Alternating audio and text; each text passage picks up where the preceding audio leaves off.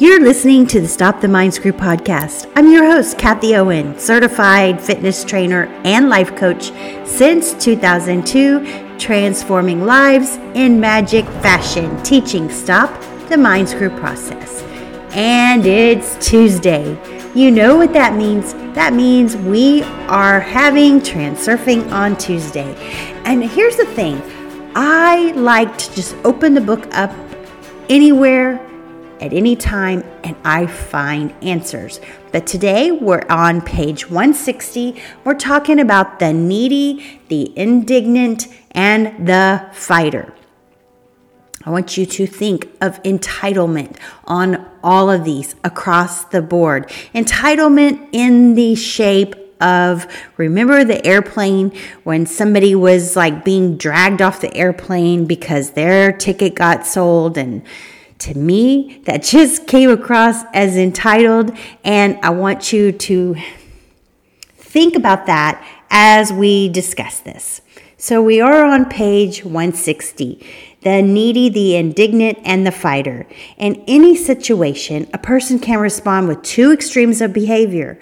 One extreme is to be swept along by the current like a powerless paper boat, and the other is to row stubbornly against the tide.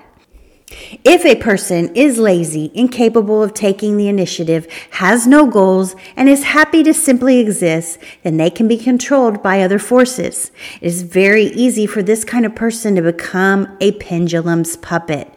People like this effectively decline from choosing their own fate or choose to believe that their fate is predestined or predoomed. Through their choice, they affirm the statement that there is no flying from fate. What will be, and they will be proved right because this path also exists as a potential reality in the alternative space. Having made this decision, all a person can do is complain about their fate and in their impotence, hope for the mercy of higher powers. When a person gives up responsibility for their fate, they take one or two paths in life. On one path, they accept circumstances and beg for handouts, cap in hand, appealing either to the pendulum or to some higher power. A pendulum will force the needy to work hard, and the person will break their back, earning in a very humble living. They may naively call on higher powers for help, but generally speaking, higher powers have more important things to do. I think it's funny he says that.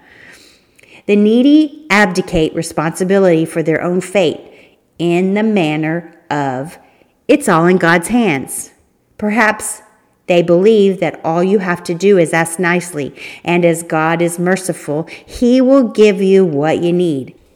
There is a joke that goes, a man lying on his sofa praying, God, he says, make me rich. I know you can. I totally believe in your greatness. Annoyed, the Lord tells him, listen, mate, you could at least go buy a lottery ticket.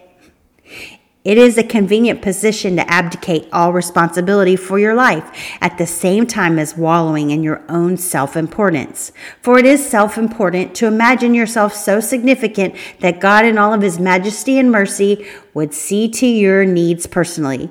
God has already given man the ultimate gift, freedom of choice. And yet, some people are too infantile to accept the gift, preferring to remain constantly dissatisfied. People will always find ways of justifying their actions, claiming that their path is too densely strewn with obstacles, and that for them, something always goes wrong. That something, of course, is balanced forces and pendulums that arise as a consequence of excess potential generated by their self-importance. If a person does not fit the role of the needy, they may choose the role of the indignant, expressing their dissatisfaction and demanding to be given what they are supposedly due. Again, this is the airplane person right here. By being so very demanding, the indignant person harms the potential shape of their destiny even more. Imagine a man who visits an art gallery but does not like the exhibition, and so has a tantrum, believing that he has the right to express his dissatisfaction. He stomps his feet, making threats, breaking things, and demanding that the organizers take the exhibition down. Naturally, the man would be punished for his actions, which would make him even more resentful and all the more inclined to express his indignation. A person who believes that their own wants and needs should be a priority for others would never dream that they are merely a guest in this world. Transurfing offers a different path. If you want something, don't plead for it, don't demand it, just go ahead and get it. However, people tend to take this too far in their struggle for a place in the sun. Taking a hard stand, people declare war on pendulums, get drawn in competition, and elbow their way forward. Their entire life becomes a struggle for survival. We already know that passive acceptance and overt dissatisfaction cause a person to become dependent on pendulums. The needy create excess potential via their feelings of guilt. Remember, we talked about guilt a few weeks ago. Voluntarily offering themselves into the hands of the manipulators, the victim automatically assumes that they are condemned to have to ask for what they want and waits until someone decides to give it to them. The indignant person creates excess potential with their continuous expression of dissatisfaction and ruins their own life by endlessly invoking balanced forces. Public opinion is mainly shaped by pendulums. The excess potential of self-importance preserves as a feeding trough for pendulums, and so beliefs based on some aspect of self-importance are widely supported. The belief that a personal goal is difficult to attain represents a projection of outer importance, whereas a belief that the goal can only be achieved by a personality with extraordinary qualities is a projection of inner importance. Either way, the individual is fleeced. They may be allowed to reach the finish line, which will no doubt make them very happy, but what the person will not realize is how much energy was wasted, not so much reaching the goal as on indulging the exactions of the pendulum. When a person learns to break the loop with the pendulum, they will have their freedom. To free yourself from the burden of pendulums, you have to abandon inner and outer importance. Now the question arises as to how the phrase "go ahead and get it" should be understood specifically and how to go about it. And the rest of this book is devoted to answering that question. So soon you will have the answer.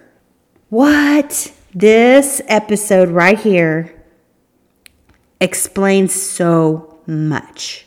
I remember that airplane people were like just getting so furious. And you've probably heard me talk about this before if you've been following me for any amount of time. And to me, it came across as entitled. And importance is huge. Remember, we talk about importance in Stop the Mind Screw and how to drop importance. You know, you are given the gift or the freedom of choice, but we still prefer to remain constantly dissatisfied. You know, people are justifying their actions and claiming that their path is strewn with obstacles and something is always going wrong. But that something is balancing forces. We talk about that in Reality Transurfing, balancing forces, and pendulums that arise as a consequence of excess potential generated by self-importance. What? This means we need to drop this importance and realize, oh, okay, it's not all about me. How about looking at it as, hey, I'm a guest in this world, and what can come of this? Why is this happening? Why is this happening right now? And look at it from a different perspective. That right there will drop importance. When a person breaks the loop of the pendulum, they will have their freedom. That's how you break the loop of the pendulum. We are not to be needy. We are not to be unappreciative, indignant, and we're not to be a fighter or a victimizer. So what are we to do? Well, next week we are going to discuss these 3 tactical behaviors in detail, but they are as follows. You go with the flow. You follow guiding signs, or you can let go. Those are the 3 tactical behaviors. I'll repeat them again. You go with the flow, the guiding signs, and number 3, letting go. So let's go back to the beginning of this. In a situation, a person can respond with 2 extremes behavior. One extreme is to be swept along the current like a powerless paper boat, and the other is to row stubbornly against the tide. Which are you? Are you going to go with the flow? Are you going to watch for the guiding signs? Or are you just going to let it go? And that's how you deal with the pendulums that have gotten you to where you're feeling needy or exerting importance over others, over your playing seat. Or are you going to just, quit struggling against the pendulum? And the story of the art gallery is something that Renee Garcia brought up in the International Transurfing group when we were all a part of it a couple of years ago or a year ago. And she was talking about how, and I have a blog post on it, she called somebody out for going, this group has gone downhill. And she didn't like that, because that was her group. That was her baby. And so she called him out with his profile picture and everything and his words and said, do you think that the group is going downhill? You're acting like the guy in the art gallery. When ironically, really and truly, she was using projection on her part to call him out. This guy was just a little guy that maybe needed her coaching, and she wanted to call him out like that. And it just was so mean and so wrong. And it was also using transurfing in a negative fashion. I quickly learned a long time ago to go with the flow. And also to watch for the guiding signs, because they are always there, but you can't see them if you're acting indignant, if you're acting needy, or you're fighting. You can't see those guiding signs. And number 3, you got to let go. Oh my gosh, next week is going to be a good one. So be sure you're sticking around for this, and maybe even sign up for the email, because I always throw in some extra guidance and extra transurfing and stop the mind screw tips in my weekly email. And you can sign up for that at www.kathieowen.com/reality-transurfing. And that is kathieowen.com/reality-transurfing.